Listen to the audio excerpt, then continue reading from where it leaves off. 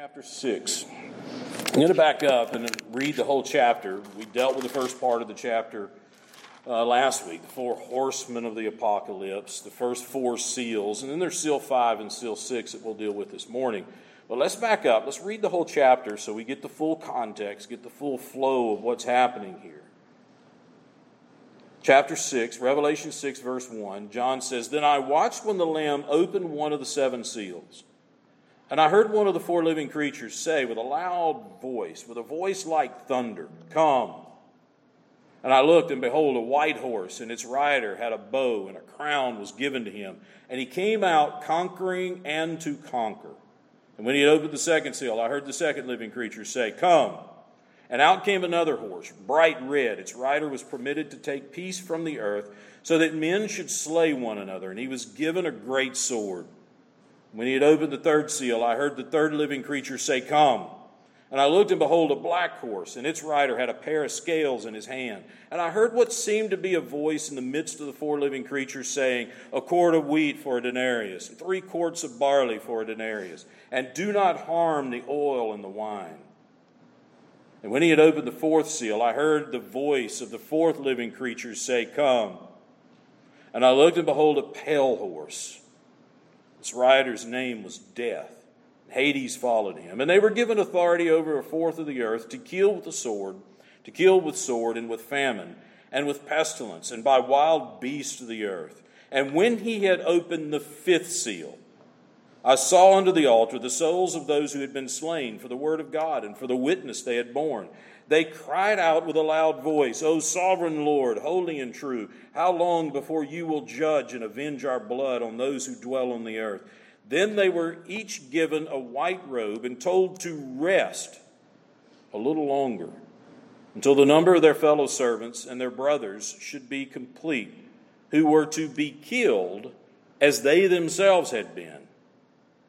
And when he had opened the sixth seal, I looked, and behold, there was a great earthquake, and the sun became black as sackcloth. The full moon became like blood, and the stars of the sky fell to the earth, as the fig tree sheds its winter fruit when shaken by a gale. The sky vanished like a scroll that is being rolled up, and every mountain and island was removed from its place. Then the kings of the earth, and the great ones, and the generals, and the rich, and the powerful, and everyone, slave and free, hid themselves in the caves and among the rocks of the mountains, calling on the mountains and rocks, 'Fall on us, hide us from the face of him who is seated on the throne, and from the wrath of the Lamb. For the great day of their wrath has come. And who can stand?'" Who can stand? Up until this point, Revelation has been pretty straightforward. I mean, there have been differences of interpretations of certain symbols and so forth, but up until this point, chapters 1, 2, 3, the 7 churches, pretty straightforward. Chapter 4, chapter 5, pretty straightforward. And then all of a sudden we get to the seals, and the seals start breaking, and now this is where Revelation becomes a little more difficult to try to understand. And again, you have to understand, this is apocalyptic literature. So it's written, it's full of symbols, it's full of things that we try to get behind the symbols and understand what is John writing and what is God revealing to those people that were reading this letter at the time. I don't know if you remember, it's about 1993, somewhere in the early 90s. On Netflix, there's been this series, Waco, and we watched it, and it kind of got me interested. You remember David Koresh? You remember his name was Vernon Powell, and David Koresh. And it kind of got me interested in thinking back, because I remember Branch Davidians, I remember Waco, I remember Mount Carmel. I sort of vaguely remember all that, but so I started going back. I was kind of curious about some of that, and in the series, they bring out some of it, but the Branch Davidians had been around for a long time. They'd been around since the 1930s. So David Koresh didn't, start they were calling it a cult at the time. They were actually an offshoot, a branch of the Seventh-day Adventists. And there was a founder, and then he dies, and another one takes control of the group and so forth.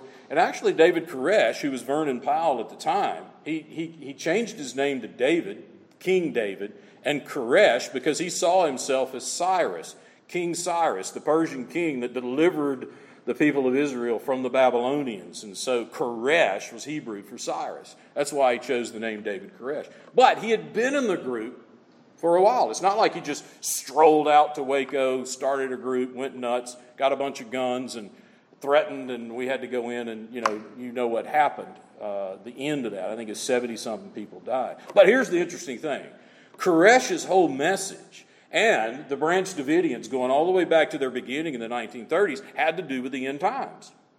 In fact, Koresh said that he was a prophet, and he called himself Messiah, but he didn't think he was Jesus. He didn't think that, but he called himself a prophet, Messiah. And he claimed to have the secret insight into the seals of Revelation. Now, he's not the only one in history who's come along and said, we got the key to the seals. We got the key to the book of Revelation. Do you pick up that kind of thing? You just need to say, not so sure that this is going to take us down a good path. Well, Koresh ended up, you know what happened. At least you remember what happened. The standoff, the fire, 70-something people died. But the interesting thing is that Koresh claimed to have the secret insight into the seals of the book of Revelation. What was amazing is that people came literally from all over the world. And they all said they came there because, and look, these weren't dumb people. They weren't, uneducated people. These were people that, some of them had PhDs, some of them had college degrees. Well, one of them was a graduate of Harvard. And they all flocked there. They're following him because they were taken by his insight, or what he claimed to have insight from God about the seven seals of the book of Revelation. And they followed him. It was amazing. Now, I don't claim that kind of insight. I don't claim to have any insight other than what, as I look at this and try to understand it, and as God leads in that understanding and trying to understand what John's writing, I don't claim any special insight. I'm not a prophet. I'm not, saying I've got the keys to the book of Revelation. None of that. There have been plenty of people who have claimed that, and they've all been wrong. There have been date setters before. There have been date setters as recently, just within, the past 10 years, who have claimed to have some type of insight into Revelation and led people astray and so forth. That's not the purpose of this. The purpose of our digging into the book of Revelation is to try to understand what's there, not get behind every little crook and cranny, get behind every little symbol, and come up with some kind of code and come up with some kind of key insight. That's not the purpose of the book of Revelation. That's not what we saw in the beginning as we started this book. That's not what we'll see throughout this book. That's not the way this book's going to end. This book was written by John on the Isle of Patmos. And we'll get into the structure and dating later because that's going to be important, especially after we get through chapter 7. We'll deal with that because that does have some impact on how we see the book of Revelation. But I don't think the book of Revelation, John is writing on the Isle of Patmos. He's writing to people. He's writing to the seven churches. He's writing, God's revealed this to him, and he's writing, and there was something that was meant for them. There was something that was meant for them. There's this great encouragement. And the centerpiece of all of this, especially as we saw in chapter 4 and chapter 5, is God's on his throne, and at the center of all of God's purposes in redemption and judgment is a slain lamb, the crucified Messiah. That's the key. That's the thrust of the book of Revelation. And then how this unfolds. And if we miss Christ, we miss it all. If we come away with some sort of insight or supposed insight about symbols and seals and trumpets and bowls and dates and this, we miss it all because that's not what God's communicating in the book of Revelation. What he's communicating is his glory, his plan, his purpose in redemption and judgment. And the center of all this is the Lord Jesus Christ. That's what we see over and over and over. That's what we see in these seals. We see the plan, the seals, or the plans and the purposes of God in redemption and judgment, and we need to take it serious. God is still speaking. God speaks clearly. God speaks consistently. God speaks coherently. And we're at fault when we take him too casual. We're at fault when we don't take him serious. And this has been a theme as we started chapter 6. This is sort of a theme that that I've been developing is, why do we take him casually and how do we take him casually? And we've dealt with that in past messages and so forth. But whenever we're confronted by moral evil and we're confronted by natural evil, which we've been confronted the last couple of months of natural evil with coronavirus, then the temptation is that we start to retreat as believers. We start to retreat from our Christian worldview. We start to make excuses for God. We start to try to excuse this as if, well, maybe he really doesn't mean it. Maybe he really, it's just evil, and evil sort of has the upper hand, and we hope God can work this out, and we hope that he's with it. Or we try to tame him and say, well, God's really not that bad. Maybe in the Old Testament he did some bad stuff. And there's people that view God that way. The Old Testament God was mean and evil and bad, full of wrath. The New Testament God in Christ is love and mercy and peace and joy. The only thing about that is Jude kind of blows that out of the water when he says, the people he's writing to, and he says, I want to remind you about something. Jesus delivered a people out of the land of Egypt. Yeah, Jesus delivered them out of Egypt. Wait a minute, I thought that was Old Testament. I thought that was Moses. I thought it's the Old Testament God. No, Jude says Jesus delivered them out of the land of Egypt and afterward destroyed those who did not believe.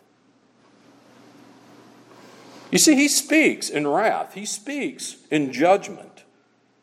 And we do well to listen. We do well to hear him and understand what he's saying, what he's trying to say to us. He speaks clearly, consistently, coherently. If we don't hear his voice, then what we end up doing is we end up panicking, we end up grasping for straws, we end up chasing all sorts of things, we end up not knowing who to believe, right? Over the last couple of months, is that not where we've been when we've looked at man and said, man, save us. Man, save us from coronavirus. And what's happened? Government can't save us. Science can't save us. Medicine can't save us. We'd better hear the voice of God in this. And we'd better understand that he alone is the one who can save us. And so we need to be able to think clearly in this, to think with a clear, consistent, coherent Christian worldview. And that's one of the ways that we don't take him serious, and one of the ways we treat him so casually, because we like to think about, yes, there's salvation and the blessings and all of that stuff, but let natural evil like this raise its head, and all of a sudden we jump out of our Christian worldview and we start thinking all kinds of crazy things. Now, we need to hear his voice, and I think he speaks so clearly in these seals and the judgments that we see in the seals. Again, in chapter 4, there's the scene. He's sitting on his throne. In chapter 5, there's the Lamb who steps forward. He's able to take the scroll. And again, the scrolls, the whole purposes of God in judgment and redemption. Who can take it? John's weeping. Weeping, because if no one can break the seals, then God's purposes aren't going to go forth. And here comes the Lamb, steps forward, takes the scroll, and begins to break the seals. And that's what we see beginning in chapter 6. Now, chapter 6, the seals. There's the 6 seals. There's a break in chapter 7. We see the 144,000. Lord willing, we'll deal with that next week. And actually, the scroll itself is not opened until the 7th seal is broken. And that happens in chapter 8, verse 1. When the Lamb opened the 7th seal, there was silence in heaven for about half an hour. And then I saw the 7 angels who stand before God and 7 trumpets. So the 7th seal is broken. The scroll appears at this point. It appears that the scroll is opened. There's silence. There's 7 angels. There's 7 trumpets. And then here comes some more judgments. And we'll deal with the structure a little more when we get to that point. The breaking of the seals, the first 4 seals that are broken, the 4 horsemen of the apocalypse that we dealt with last week. The first one, this military conquest that happens. The first seal, these 4 living creatures. He heard the first one say, come. And what did he see? A white horse. And who is this on the white horse? The rider had a bow and a crown. He's conquering to conquer. In other words, it's military conquest. Now again, every time we get to this, one of the first things that people want to know is, what's the time here? What's the time sequence here? Or when is this going to happen? I told you last week, the content of these seals fits Matthew 24, the Olivet Discourse. The content fits that. The apocalyptic literature we see in places in the Old Testament. We see it in some of the prophets where they speak about these horses and so forth, but the content seems to be what Jesus was saying in the Olivet Discourse.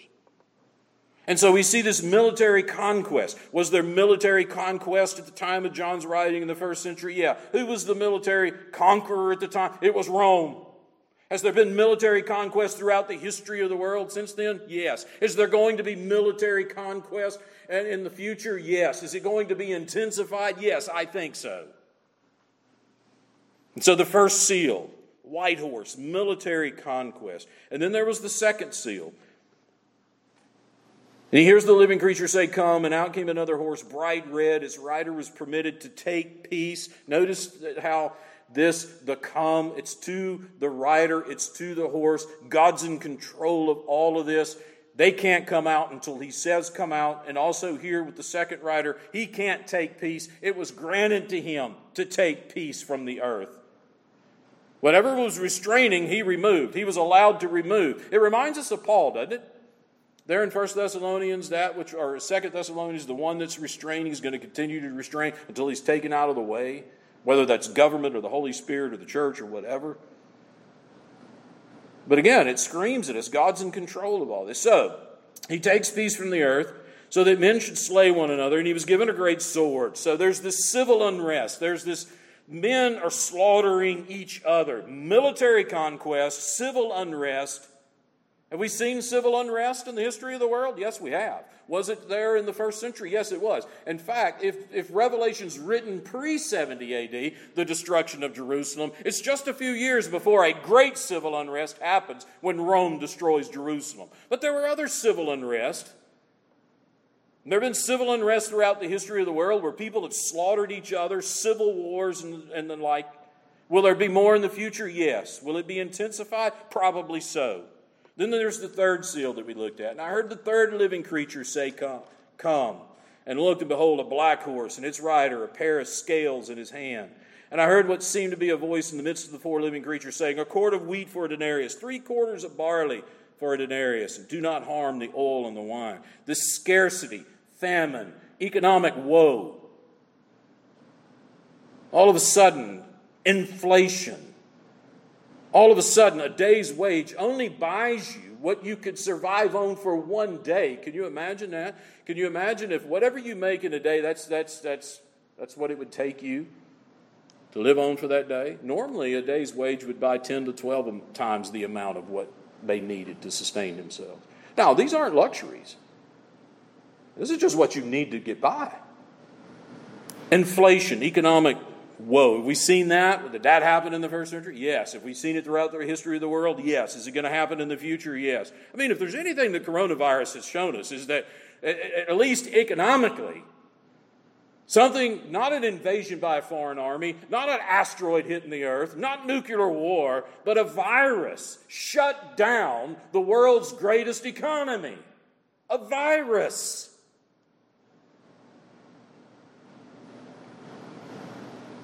Is it going to happen again? Yeah. Is economic problems going to happen again? Yes. Then he opens the fourth seal, the fourth horseman.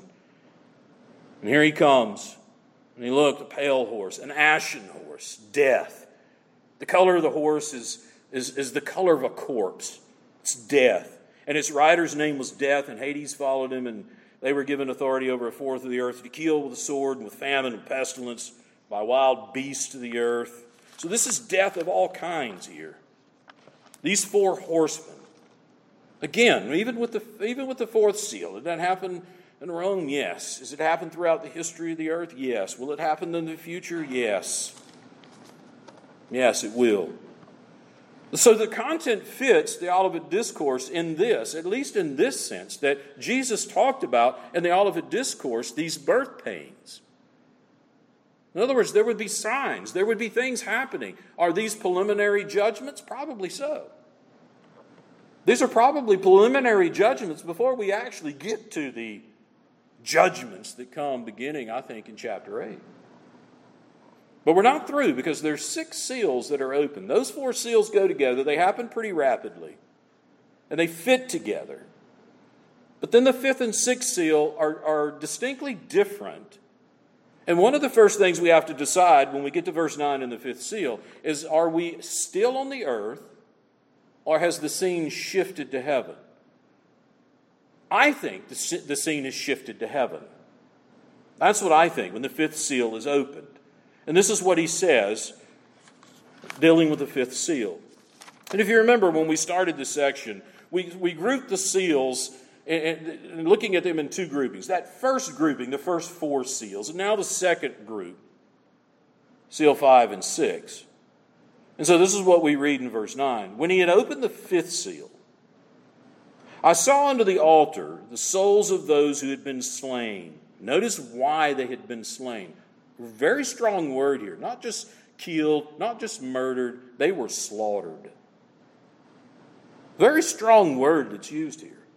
So he opens the fifth seal. John sees under the altar the souls of those who had been slain. Now, if we're on the earth here, and those who take this to be that the scene's still on the earth, then it appears that what John sees, the altar that he's referring to, would have to be some type of pagan altar. If it's still on the earth, then it must be some type of pagan altar, and these are the souls of those who had been killed, slain, slaughtered, and he sees their souls under the pagan altar. I don't think that's it. I think the best understanding of this is that now we're seeing in heaven.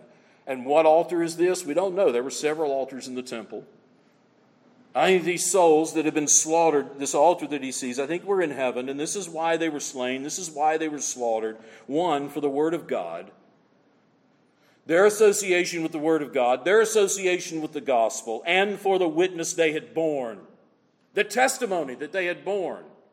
So it's quite obvious that these are believers. These are Christians. These are God's people. These are ones who have come to faith in Christ, trusted Him, and it's their association with the gospel, it's their faith in Christ, their belief in the gospel, and their witness that they had borne, their testimony that they had borne. Was this verbal? Probably so. In the first century, what got them killed?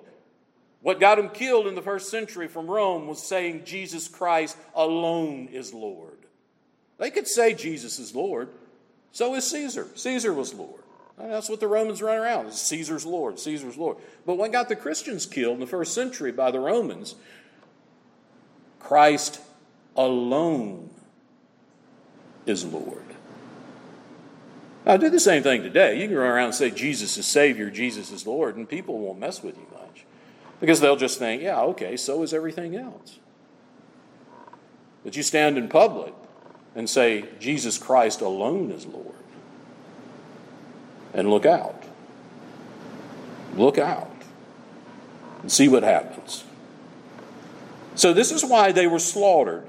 Their association with the gospel, the witness, the testimony, probably their lives as well, because they would not participate. You remember going through the 7 churches? You remember some of those churches in some of those places, the Christians that were suffering from the pagans in those areas, and they would not participate in trade guilds and those sorts of things. So, if you were a bricklayer and you wanted to work and you had a job as a bricklayer, you had to join that guild, which was like a union. And if you joined that guild, you had to worship the God of that guild. And if you didn't worship the God of that guild, then you were kicked out. You couldn't work.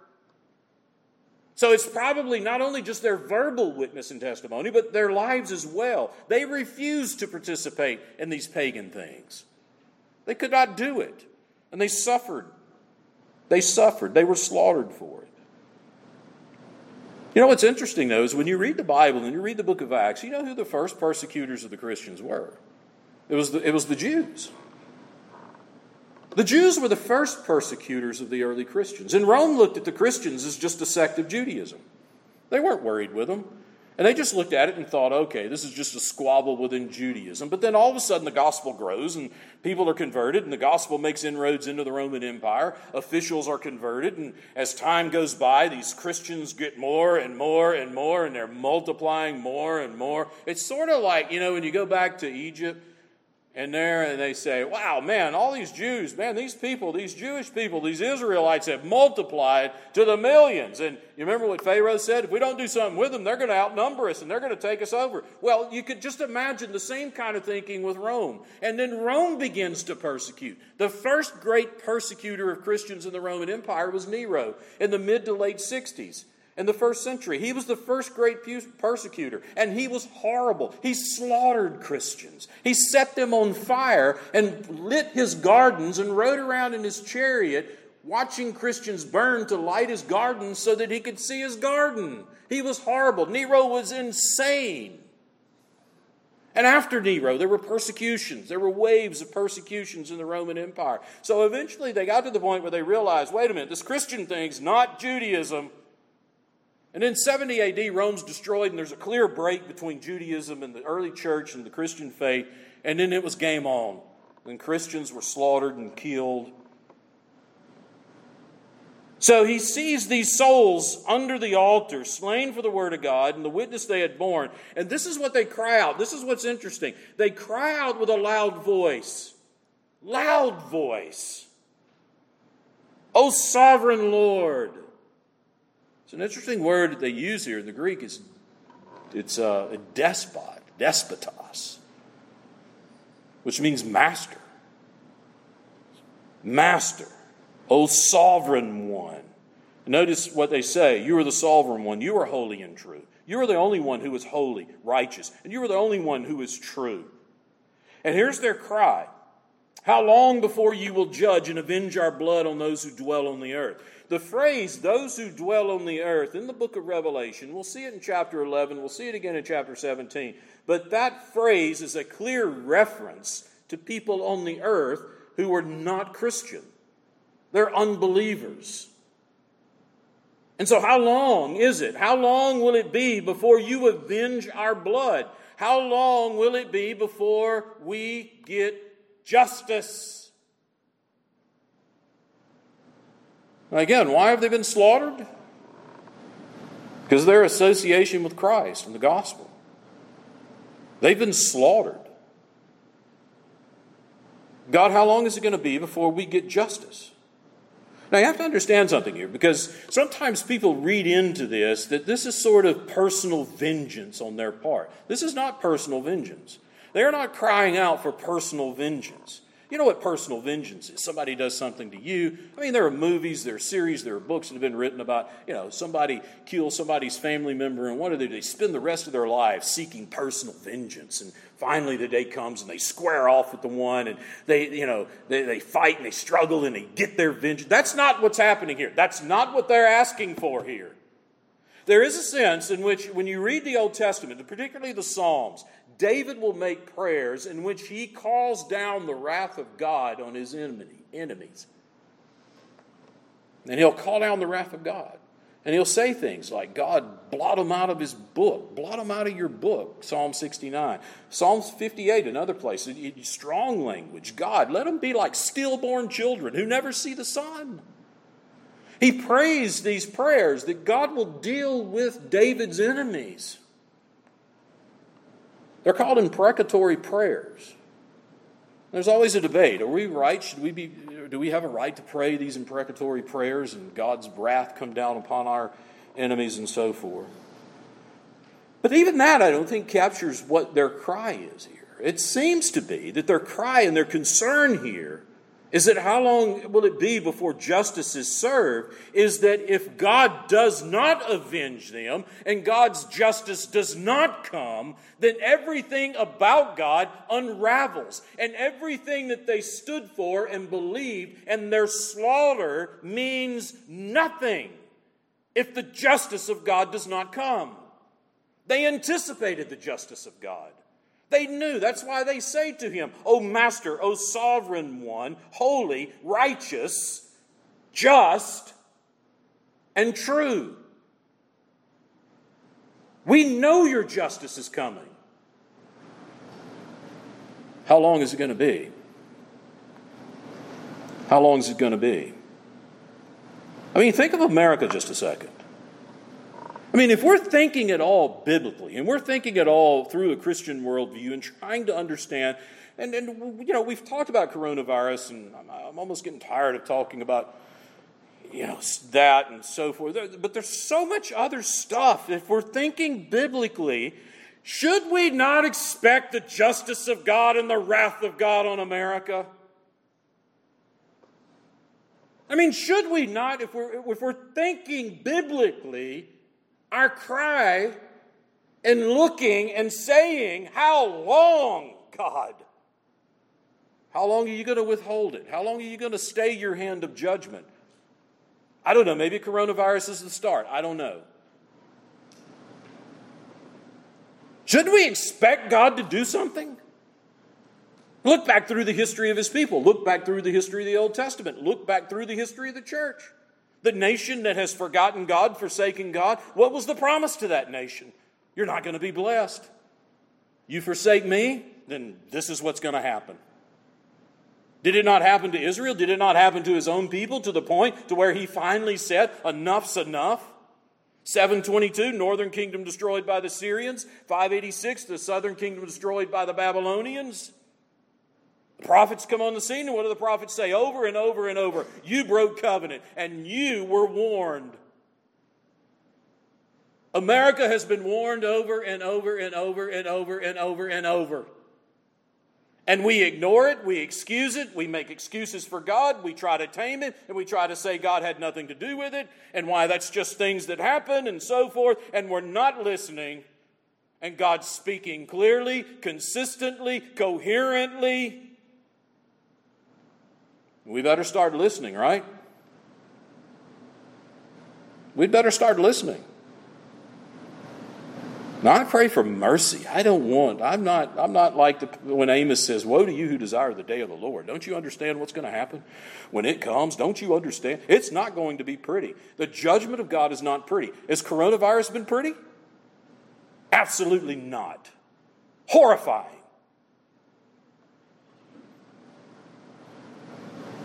And here they are. They're praying and they're crying out to God. How long? Justice. But then God's answer comes. And God doesn't give some little trite answer like we do this so much, someone comes and they have a problem. We say, it's okay, God will see you through it.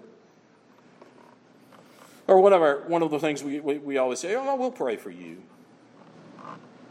God will see you through it. Look, whatever doesn't kill you is going to make you stronger. That kind of stuff. These trite sayings that mean nothing at the end of the day. That's not how God responds. God responds with something shocking. And this is what he says in verse 11. Then they were each given a white robe. This white robe, victory, possibly righteousness that we've seen before in the white clothing. We'll see it again, the righteousness of Christ possibly. But they were given a white robe and they were told to rest a little longer. Just calm down. Just calm down. Be patient and rest. Now, this is not the final rest. To understand, they've been slain, they've been slaughtered. He sees them again, I think, in heaven, under the altar. They're in heaven. But the end is not yet. They've not been resurrected yet. They don't have their glorified bodies yet. They don't have their resurrected bodies yet. And they're told to rest. Just wait. It's coming. This may be a foreshadow of the final rest that's coming.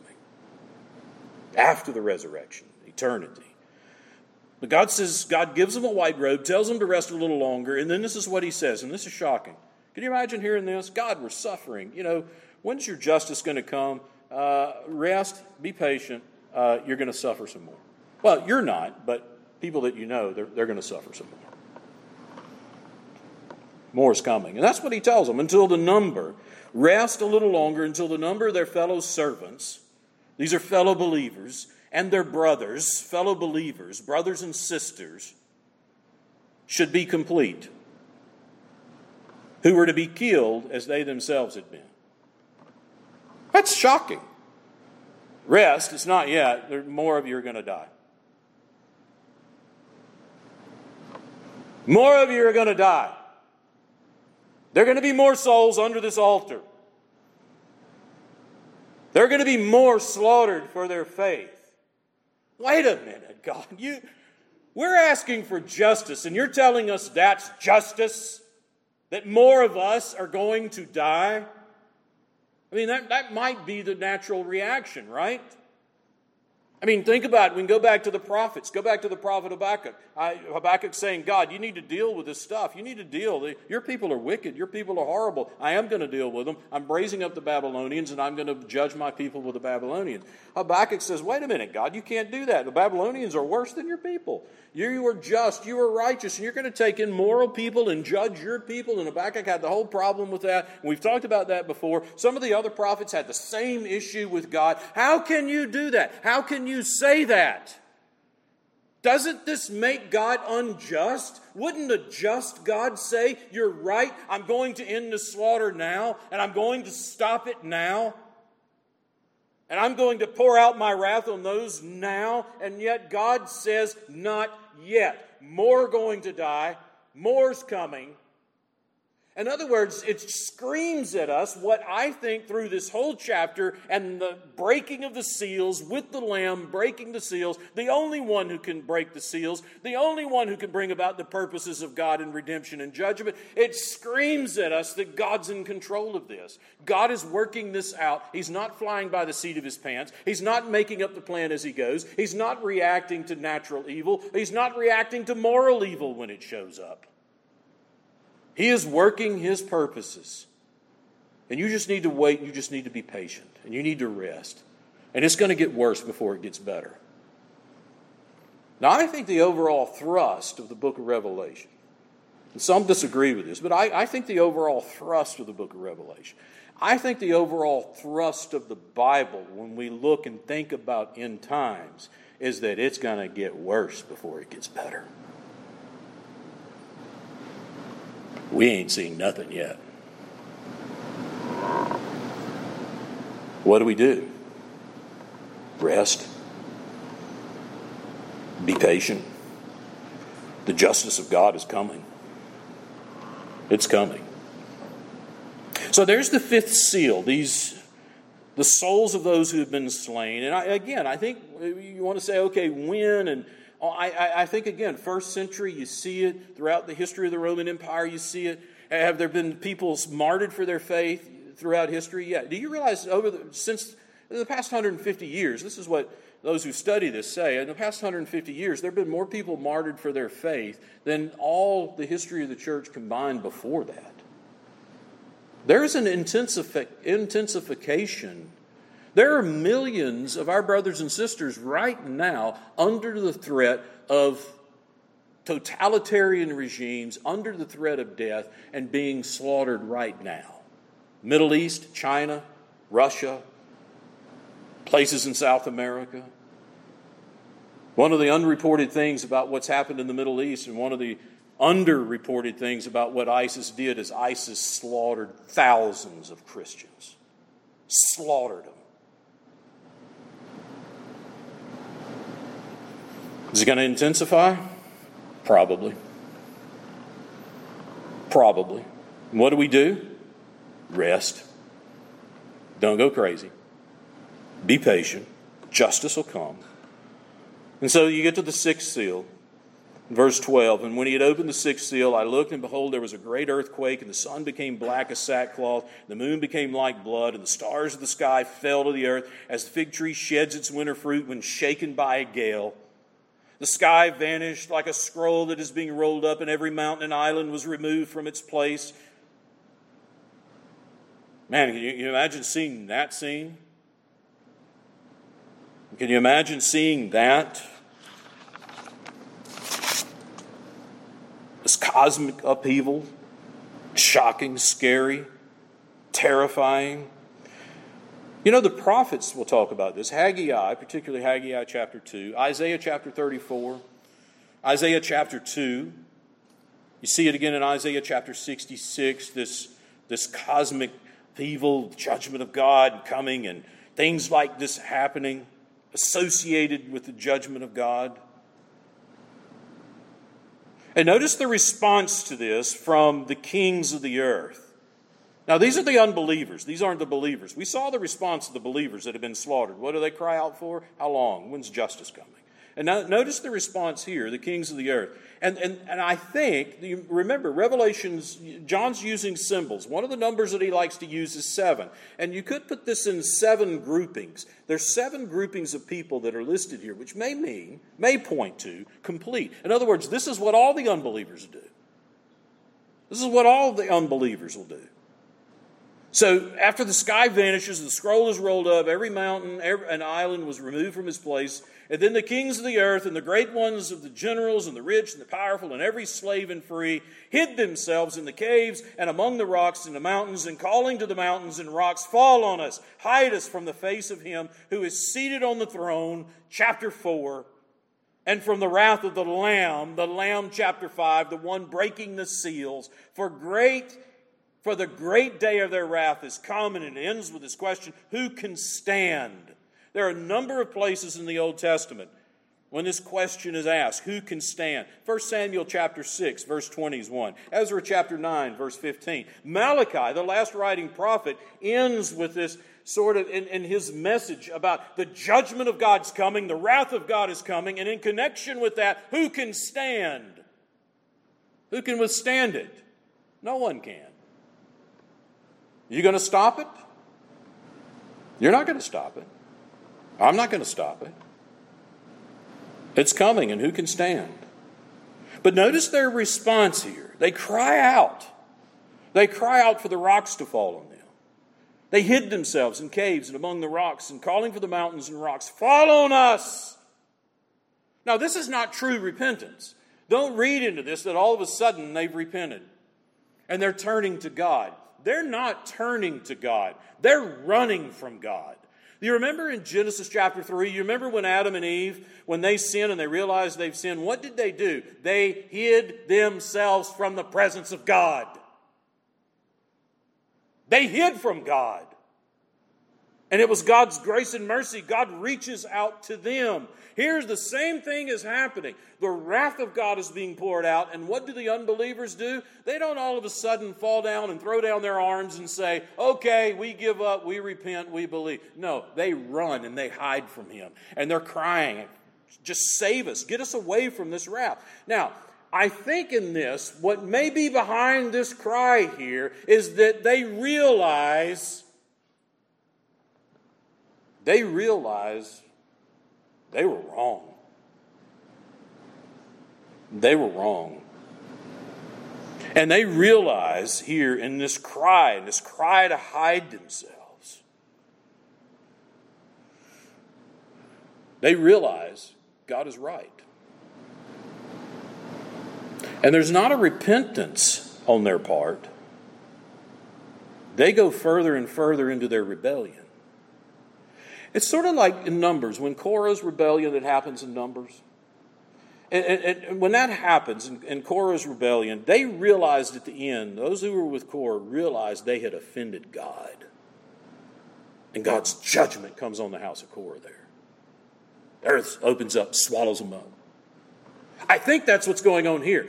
They realize, these unbelievers, they realize they've offended a holy and righteous God. And here is his wrath. And they don't turn in repentance. They hide themselves. They run from him. They're trying to get away from his wrath. But then who can stand?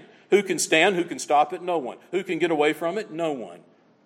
This is what the prophets tell us about when the day of the Lord comes. Amos is clear about this. When it comes, what's going to happen? You think you can escape? You're going to run to your house and think you're safe? No. You're going to get bitten by a serpent when you rest your hand on the doorpost. Or you're going to get eaten by a lion trying to get to your house. You cannot escape the wrath of God. It's coming.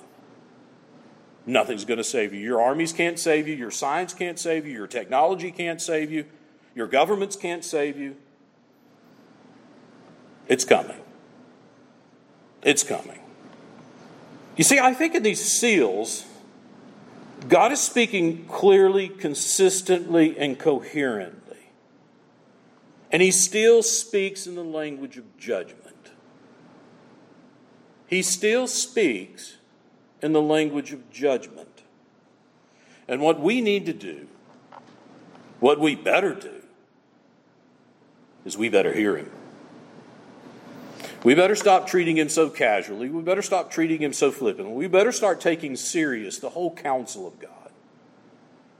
We better start taking serious the whole counsel of God, all of his word. We better stop trying to compartmentalize God and say, I like him on Sundays, and I like him for salvation, and I like him for blessings, and if I get sick, I like to pray to him. If I have an issue, I like to pray to him. If my husband goes nuts, I like to pray to him and ask him to change my husband. If my children are going crazy, I like to pray to him and ask him to change my children, and that kind of stuff. And usually those are, and there's a place for that. I'm not downplaying that. God cares for us in every area.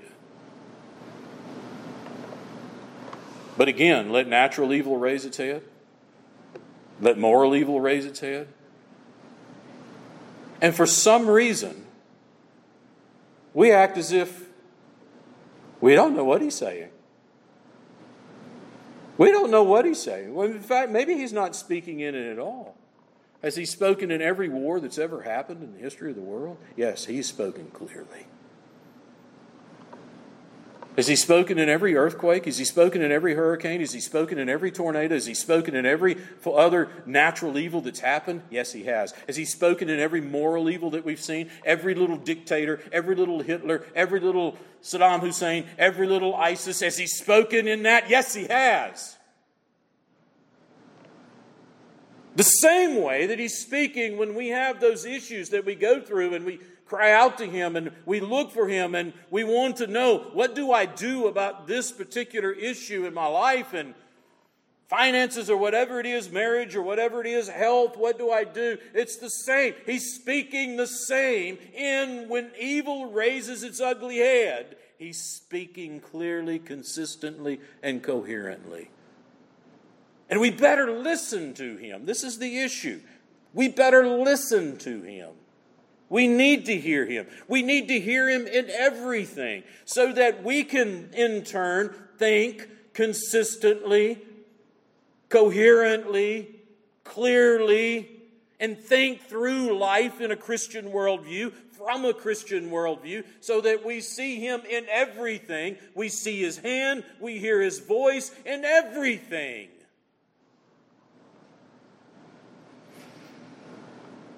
That's part of the problem. That's why when something like this happens that we get scatterbrained sometimes. Because we're not listening to him. We're not looking for him in everything. I better hear him. We've looked at this a couple of times over the last couple of weeks in John 10. My sheep hear my voice. They're not going to follow a stranger. They hear my voice.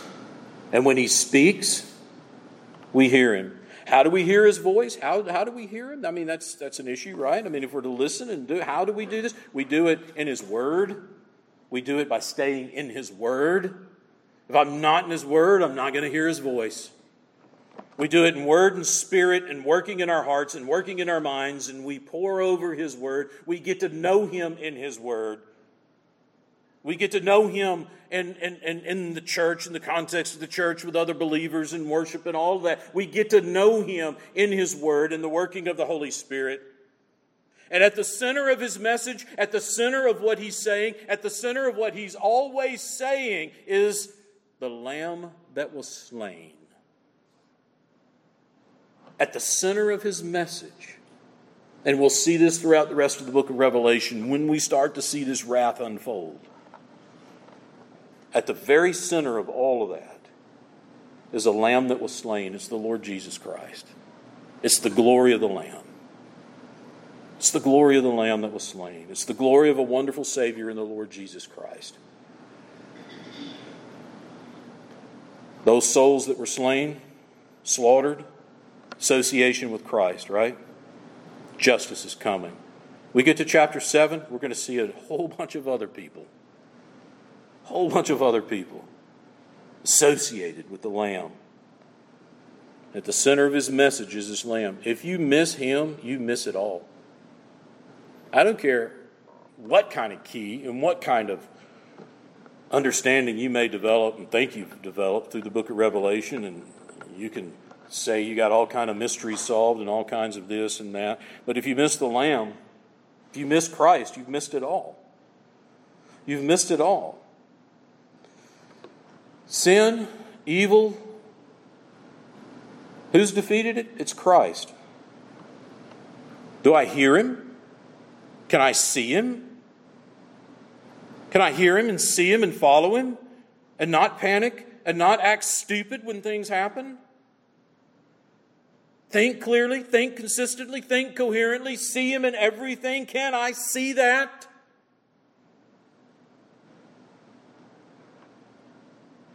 Maybe the problem is you need to get in His Word more. You need to be in His Word, and then you begin to see, and He begins to open things up to you. But here's my warning, and I'm going to close with this warning, because I would be amiss if I didn't say this. Remember, Jesus said, "My sheep hear my voice." Later on, He'll tell the Jews, "You can't hear me, and you don't understand me." And you know why? Because you're not my sheep.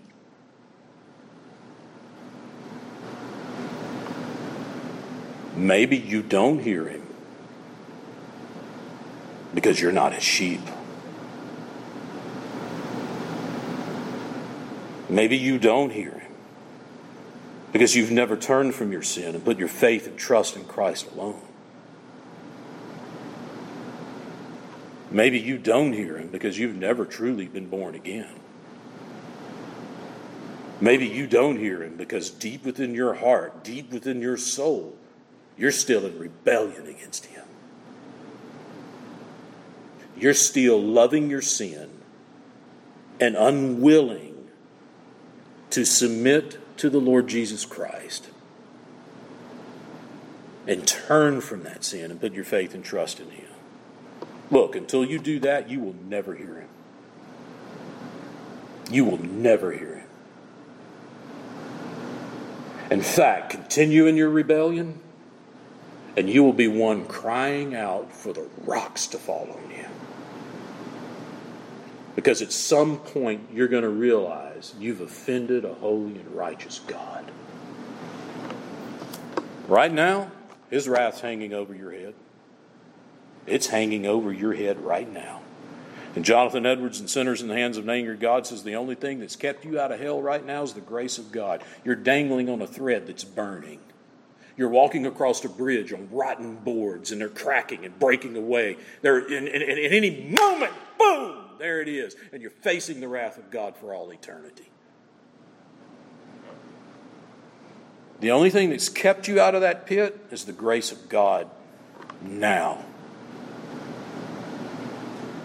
Just turn to Him. That's all you do. Cry out to Him. Cry out to Him and say, "Save me." And you know what He'll do? He'll save you. He'll save you. He will save you. Not just partially, but He'll save you to the uttermost. And then you'll hear His voice. Then you'll hear it. Let's pray together.